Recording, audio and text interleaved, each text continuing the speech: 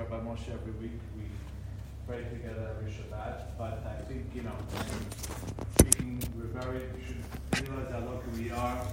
Other schools say, wow, we hit the jackpot with this couple. And it's the truth. And we're very excited. And we ask you to put your Mrs. Levine and Rabbi Haramati, Mrs. Haramati, skills to work tonight with the Hebrew, and because that's what we're all about. So, without further ado, b'vakasha Rav Moshe. שלום לכם, לכולם. תודה א' על ההזמנה ועל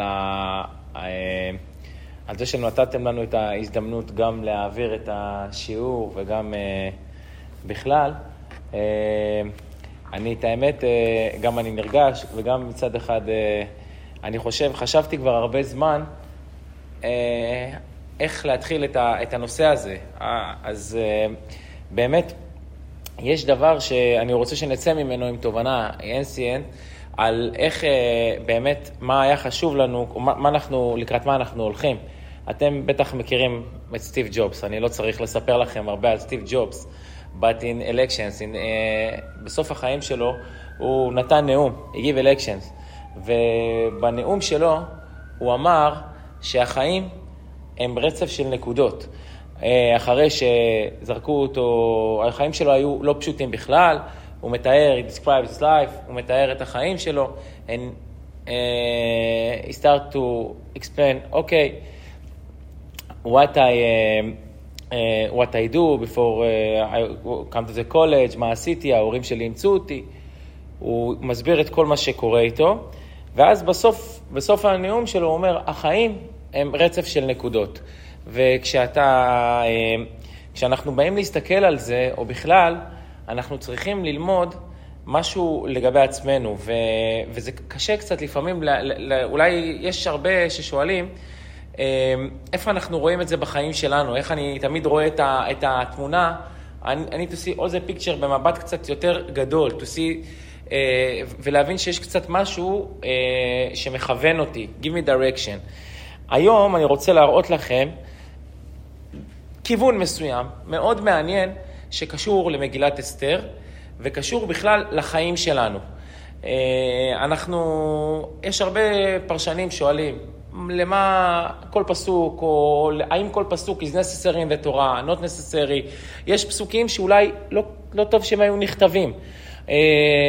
הפסוק הראשון, שאפילו שואלים עליו במגילה, כתוב, ויהי בימי אחשוורוש, הוא אחשוורוש המולך מהודו ועד כוש. אז כולם שואלים, everybody ask, למה פעמיים אחשוורוש?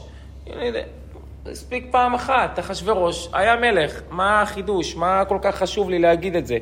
אז אם נסתכל, רש"י אומר, אחשוורוש מלך פרס היה, שמלך תחת קורש לסוף 70 שנה של גלות, הוא אחשוורוש ברשעו מתחילתו ועד סופו, המלך שמלך מעצמו ולא היה מזרע המלוכה. רש"י מדגיש לנו, אומר לנו, אחשוורוש לא היה מלך רגיל, בגלל זה אנחנו כותבים את זה פעמיים. הוא היה המלך אחשוורוש, אבל הוא אפילו לא היה מזרע המלוכה. זה דוגמה אחת שאפשר להבין למה כתוב פעמיים אחשוורוש, twice. דוגמה נוספת, כתוב למשל, אפשר להבין, כל פסוק במגילה, אנחנו יכולים לראות שיש לו קשר למקרה הבא, לקייס הבא. איפה רואים את זה? כשהמלכה ושתי ממאנת, she refused, כן? המלכה ושתי ממאנת לבוא אל המלך, והמלך מאוד מאוד כועס, ואם אחשוורוש לא היה כועס, הוא לא היה הורג אותה, ואם הוא לא היה הורג אותה, אז הוא לא היה אחר כך, הוא לא היה מביא מלכה אחרת, ואם הוא לא היה מביא מלכה אחרת, אסתר לא הייתה נהיית מלכה. אפשר לראות שזה בנוי, built one by one, כאילו אחד אחרי השני. כל סטפ הוא חשוב. יותר מזה, אם נסתכל אפילו לפני זה, סתם, בפרשת במדבר, פרשת מסעי, יש, שם מזכירים את כל המסעות שעברו בני ישראל מארץ מצרים לצבאותם, ויסעו בני ישראל מרעמסס, ויחנו בסוכות, ויסעו מסוכות, ויחנו באיתם, ויסעו מים סוף, ויחנו במדבר סין. כל המקומות האלה שואלים הרבה פרשנים לשם מה הם כתובים. For what they need to write. למה התורה צריכה לכתוב אותם? אז התורה אומרת, הצרור המור, זה רבי אברהם סבא, כן? כותב, בכל התורה כולה, אין דבר שיראה שלא לצורך כמו אלו המסעות. הוא כותב דבר, הוא אומר, זה נראה not necessary, לא צריך להיות כתוב דבר כזה. יותר מזה, אם נלך עוד פעם, נחזור למגילה. כתוב שהמלך, מרדכי, ישב בשער המלך, כן? והוא שומע את בקתן ותרש, שני סריסי המלך משומרי הסף, שהם ביקשו לשלוח יד במלך אחשוורוש. הם ביקשו to kill אחשוורוש. עכשיו, למה מרדכי ידע את זה? איך מרדכי ידע את זה? אתם יודעים? איך מרדכי ידע את זה? יושב אצל הפתח של הדלת של המלך. של מה? היה יושב, אבל איך הוא ידע שהם רצו להרוג אותו? How he know? ידע את כל הלשונות. הוא ידע את כל הלשונות. ואיך הוא ידע את כל הלשונות? אז זהו. אז מרדכי היה בעצם אחד מראשי הסנהדרין, והוא בעצם ידע 70 לשון. הוא ידע 70 לשון, וכתוב, ויוודע הדבר. מה זה ויוודע הדבר? ויוודע הדבר, הפרשנים אומרים, בקתן ותרש, ניסו להרוג את אחשוורוש, ויוודע הדבר, אחשוורוש בדק, check, if is right is not, ויבוקש הדבר, הוא ביקש, he asked, הוא אמר, אוקיי, בוא נבדוק אותם, נראה אם באמת הם רוצים להרוג אותי, הם try to kill me, אז הוא אומר, הוא מצא, ויתלו שניהם על העץ. כתוב שבאמת מרדכי אמר את זה, כי הוא ידע, הוא שמע אותם, מדברים תורסית. תורסית היא שפה מאוד מאוד מאוד קשה, של אנשים שגרים בכפר, in a village, ממש רחוק. הם חשבו, מה, איזה זקן אחד, יושב פה, מה הוא מבין, מה הוא יודע, what you know, הוא לא יודע כלום, לא יודע, לא שומע, לא מבין אותנו, not understand us, nothing. ובאמת מרדכי ידע 70 לשון, היה מראשי הסנהדרין, ובאמת, ויבוקש הדבר, ומצאו שהם זממו להרוג אותו. יש נקודה אחרת. יש עוד נושא, שהוא שלב נוסף. אם אנחנו נסתכל קצת על מגילת אסתר, מגילת אסתר היא כתובה בין בית ראשון, בין חורבן בית ראשון לחורבן בית שני. איפה מוזכר משהו שקשור לארץ ישראל? בכל התנ"ך מלא בדוגמאות שיש קשר, קונקט, משהו שקשור לארץ ישראל. איפה במגילת אסתר כתוב משהו שקשור לארץ ישראל? היא נכתבה בין בית ראשון לבית שני, אבל איפה רואים איזשהו אזכור? יש פסוק אחד במגילת אסתר שקשור והוא מזכיר משהו אחד. כתוב, איש יהודי היה בשושן הבירה, ושמו מרדכי בן יאיר בן שמעי בן קיש איש ימיני, אשר הוגלה מירושלים, אשר עם הגולה, אשר הוגלתה עם יחוניה מלך יהודה, אשר הגלה נבוכדנצר מלך בבל. פעם אחת מוזכרת המילה ירושלים במגילת אסתר. זה nothing, אין כלום על ארץ ישראל במגילה הזאת.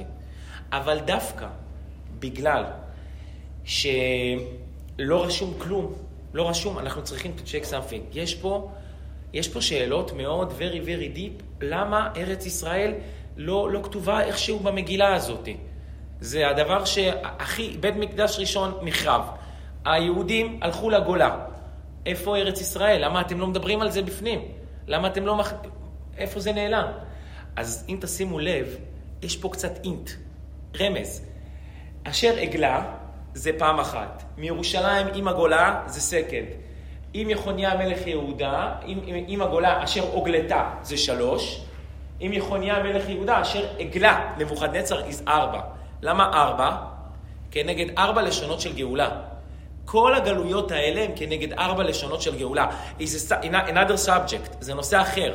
אבל רק רמז, כמה שזה ככה, יש לנו המון רמזים במגילה, רמזים שקשורים, אינט, שאנחנו יכולים to found, connect them with ארץ ישראל.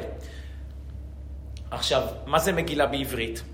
אם אנחנו ננסה לקחת את המילה מגילה בעברית, we see כאילו מגילה שגוללים אותה, ספול, אוקיי? זה מה שמצאתי. אם אתם רואים פה משהו אחר, זה לא נכון, אז תגידו לי. מצד שני, גלימה, אוקיי? קאפ, מה שאנחנו לובשים, או שלגימה, סיפ, כן? אז אנחנו בפורים, מה אנחנו עושים?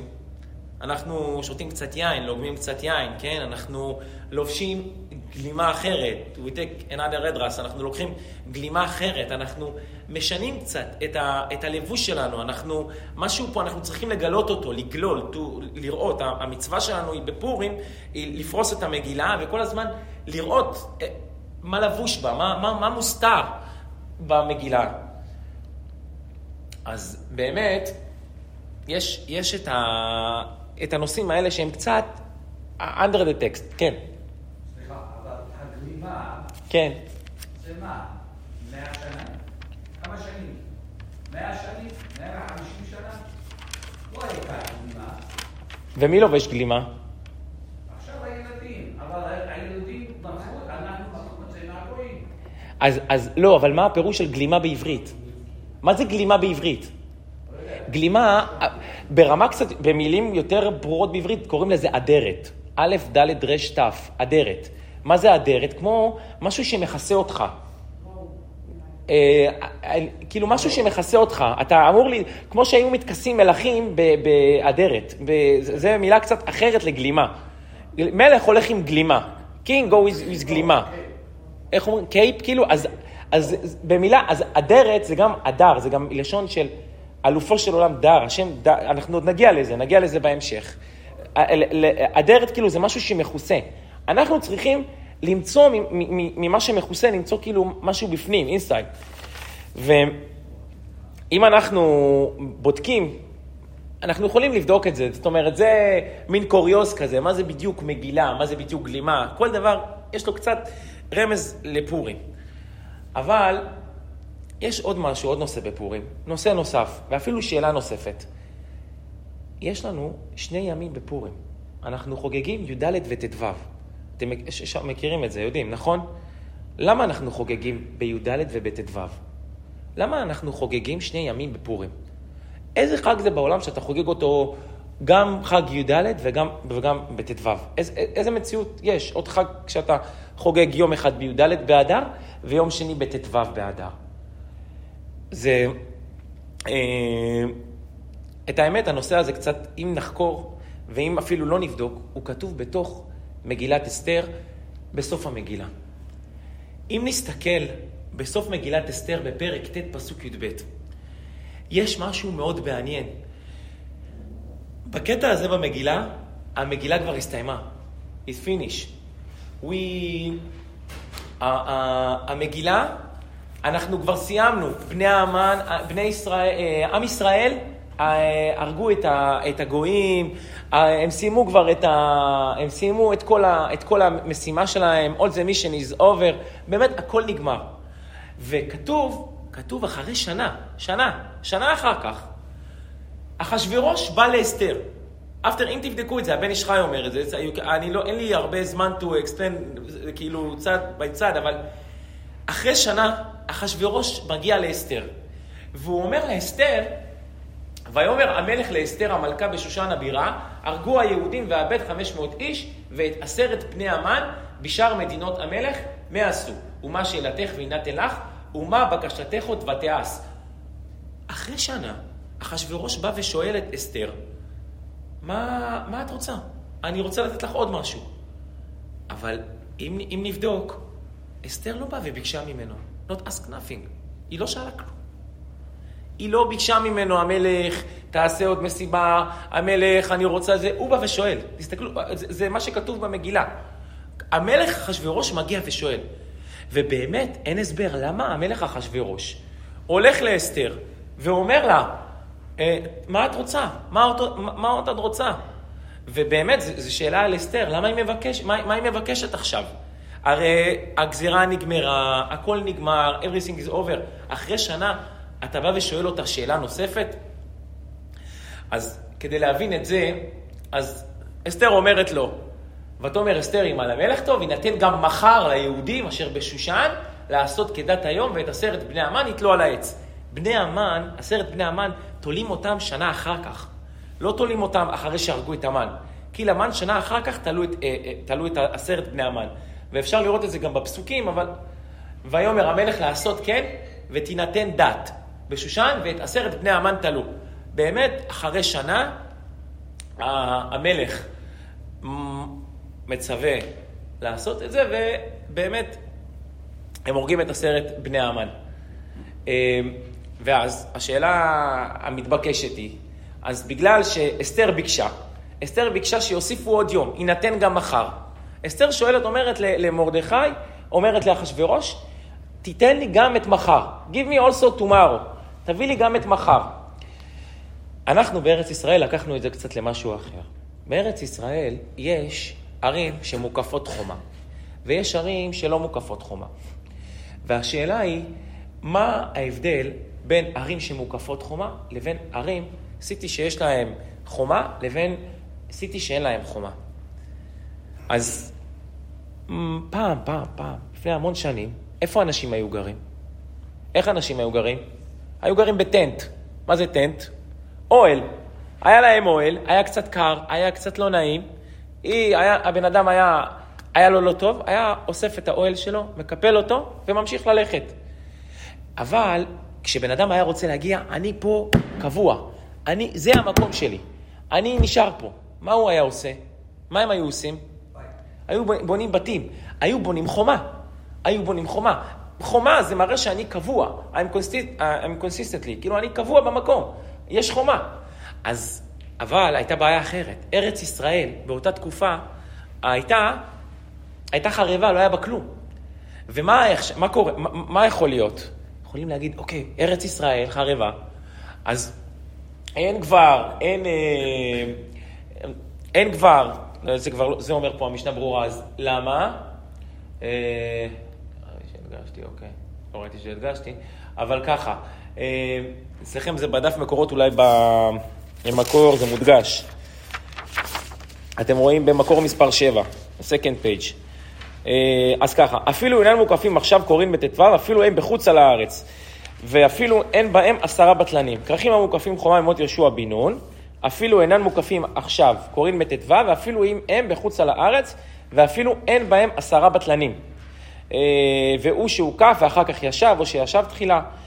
והמשנה ברורה אומר, אם תסתכלו בלמטה, bottom line, למטה בסקנד פייג', אך כיוון שארץ ישראל הייתה חרבה באותה עת, ויהיה לפי זה, בסקנד פייג' האחרון, בדף האחרון, העיירות המוקפות בחוץ לארץ חשובות מהם, ועל כן תקנו לכבוד ארץ ישראל, שכל עיר שהיא מוקפת מימות יהושע בן נון, יקראו בט"ו, אף על פי שאין מוקפות עכשיו, והשאר בי"ד. אומר המשנה ברורה, רצו לחלוק כבוד לארץ ישראל. רצו לתת כבוד לארץ ישראל. ומה הכבוד? לתת כל עיר שהיא מוקפת חומה, קובעים, עושה את פורים שלה בט"ו. אז אני שואל אתכם שאלה שאותי קצת הייתה ליטל וורית, מוזרה. מה קשור יהושע? למה יהושע? מאיפה עכשיו יהושע? יהושע is a character הכי related לארץ ישראל. יהושע תיקן ברכת המזון. יהושע נלחם, במי נלחם יהושע? במי נלחם יהושע? בעמלק. יהושע נלחם בארץ ישראל. יהושע עושה את כל הדברים שקשורים, קונקט לארץ ישראל. הוא הכי קשור, קונקט לארץ ישראל, יהושע בן נון. בגלל זה אומרים, אוקיי, אמרו גם בהלכה, נקשר אותו לארץ ישראל. קונקט, אוקיי? קונקט יהושע בן נון לארץ ישראל. עכשיו, זה גם לתת כבוד לארץ ישראל, אבל אם נסתכל יותר עמוק, יותר בפנים, באמת, לא, יש מקור אחד נוסף, בעזרא. ספר עזרא כתוב, הוא נכתב בתקופה, in the period, בתקופה של מגילת אסתר. ובספר עזרא, בפרק ד' פסוק ו', כתוב ככה, ובמלכות אחשוורוש, בתחילת מלכותו, כתבו שטנה על יושבי יהודה וירושלים. מה זה כתבו שטנה על יושבי יהודה וירושלים? במלכות אחשוורוש, שמלך אחר קורש, הוא אחשוורוש שלקח אסתר, ככה רש"י מפרש את זה. הבאתי את זה במקור 8. כתבו שטנה שלא לבנות בית המקדש על יושבי יהודה וירושלים, להלשינם ולקנטר שלא יבנו הבית. ספר עזרא מביא לנו יותר אינפורמציה מה קרה בתקופה, בפריוד של אסתר, בתקופה הזאת. כתבו אותם מלכים שחיו בין אסתר, בין בית מקדש ראשון לבית מקדש שני, מאוד מאוד פחדו. ממה הם פחדו? הם פחדו שבני ישראל יבנו את בית המקדש, שלא יבנו הבית. הם מאוד פחדו מזה. ובגלל זה, אם תשאלו, כתוב בתחילת המגילה שאחשוורוש עושה משתה, ואתם מכירים את זה, הוא עושה משתה והוא משתמש בכלים של מה? של בית המקדש. למה הוא משתמש בכלים של בית המקדש? כי הוא אומר, זהו, עברו 70 שנה, הסתיימו 70 שנה של גלות, עם ישראל לא יכול לבנות את בית המקדש יותר. זה נגמר, it's over. אין משהו שיכול לעשות. אז בכל זאת, איפה אנחנו רואים את הקשר לארץ ישראל? אסתר בעצם אומרת, יש לנו נקודה מאוד מסוימת, ואיתה אני אתקדם ולשם אנחנו נצעד. הגמרא בסנהדרין מתארת 3 דברים שבני ישראל נכנסים לארץ שהם צריכים לעשות. מה הם צריכים לעשות? הגמרא שם אומרת, 3 מצוות נצטוו ישראל בכניסתן לארץ. להעמיד להם מלך, ולהכריז זרעו של עמלק, ולבנות להם בית הבחירה, ואיני יודע איזה מהן תחילה. הגמרא אסק, מה זה? יש לכם 3 מצוות. מלך, להילחם, פייטין עמלק, ו3, להכריז זרעו של עמלק, לבנות בית הבחירה. ובסדר, וכשהוא אומר, כי יד על כסיה, מלחמה להשם בעמלק. כי יד על כסיה, ופה יש עוד פעם, יד על כסיה, מלחמה להשם בעמלק. יש לנו פורים בי"ד, ויש לנו פורים בט"ו. אז זה כבר אומר האלשיך הקדוש. האלשיך מסביר, יד is י"ד, יא is ט"ו. יש 2 סוגי פורים, 2 סוגים של פורים. יש פורים,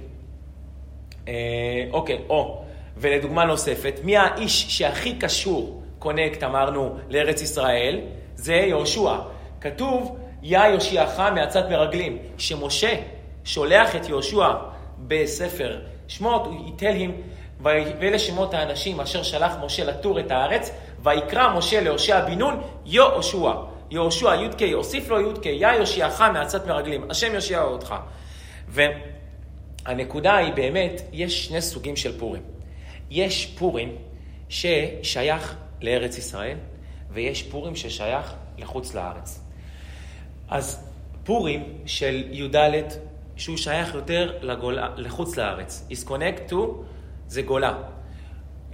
שעמלק בא ותוקף. אוקיי? אנחנו רואים שבפורים, במגילה עצמה, הוא come to attack us, זה האמן, נכון?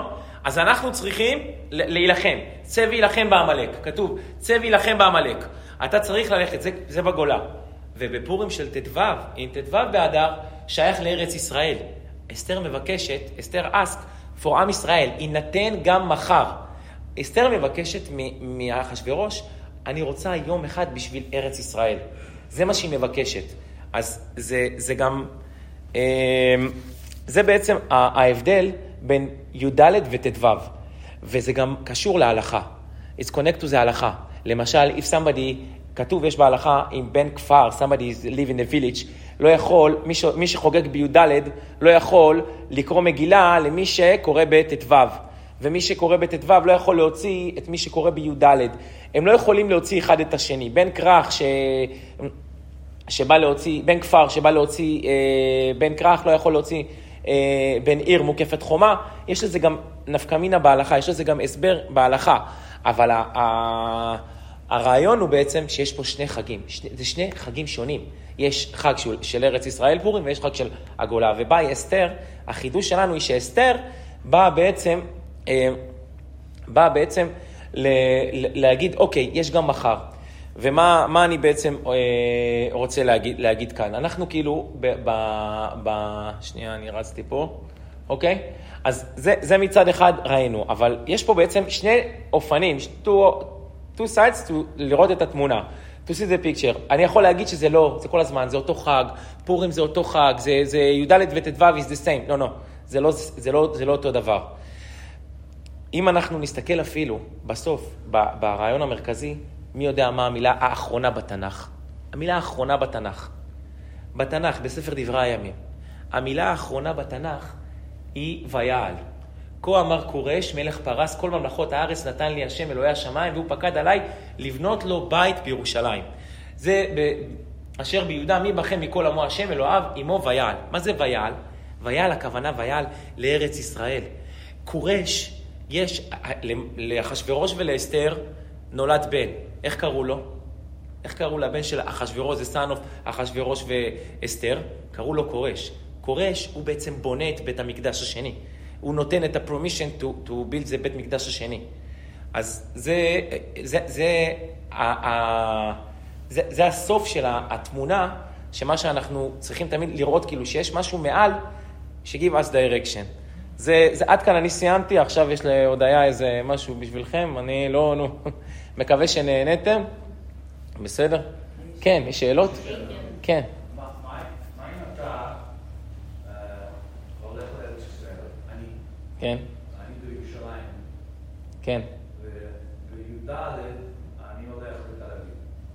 מה אני עושה? והיית בי"ד בירושלים. ישנת? הייתי, בי"ג הייתי יושן בירושלים. איפה אתה גר? אני גר בניו יורק. לא, אבל הוא הלך לבקר. אבל זה זמני, זה פה. לא. זה לא משהו קבוע. אם אני לדוגמה, אם אני גרה בחיפה, בתל אביב, לא, אם... אני באה לבקר בירושלים בחיפה, אני לא צריכה לחגוג בחיפה. אני חוגגת רק בי"ד. כי אני באה רק לבקר. אבל אני לא יושן, אני מבקר. כן. אבל איפה אני יושן? כשאני בארץ. אם אתה ישן בירושלים... זה קשור לדבר? כן. אם אתה ישן בירושלים וקרוב, ואתה התעוררת שם בעלות השחר, אחרי עלות השחר, אתה מתחייב כמו בני המקום. בפשט של השולחן ערוך, כן. אתה מתחייב כמו אנשים שנמצאים באותו מקום שאליו הגעת. זאת אומרת, עם עלות השחר. יש מקומות בארץ שחוגגים מספק. ומספק כמו לוד, חוגגים יומיים. היו משפחות שלפני עלות השחר. היו יוצאים החוצה. נוסעים כדי לא לחגוג יומיים. כן. לפעמים זה חג, אז זה בסדר.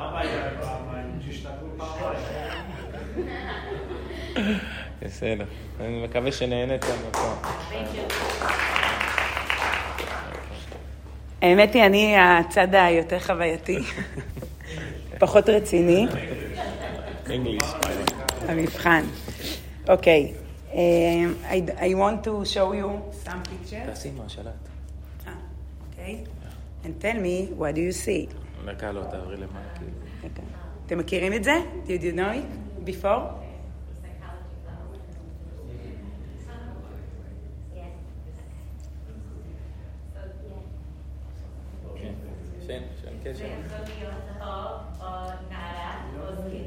אוקיי. כולם רואים את שני הפנים? אוקיי, אני אסביר לך. זה הצ'ן, הסנטר, אוקיי? זה האף, הנוז, אוקיי? וזה העין, eyes. אוקיי, כולם ראו? Everyone? See two face? זה old woman ו-young. כולם ראו? איך מעבירים? מי שלא אני אסביר. לא ככה למטה. למטה? אוקיי?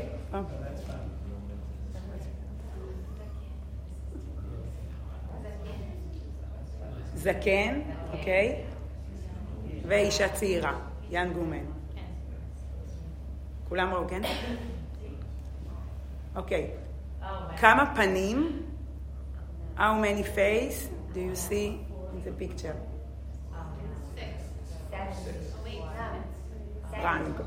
Wrong.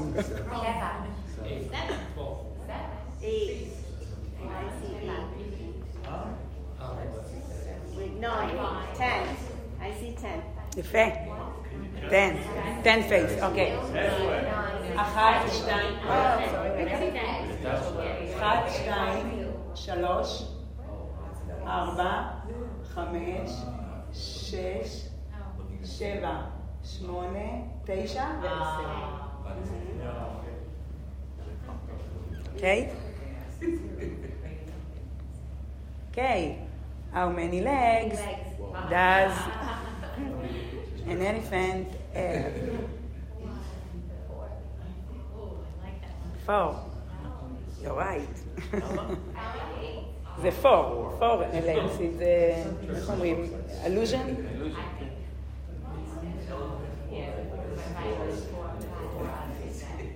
אוקיי. אוקיי. אני צריכה טו ולנטיר, אוקיי? אני לא מראה את זה. קדימה, טו ולנטיר. דיוויד, קם.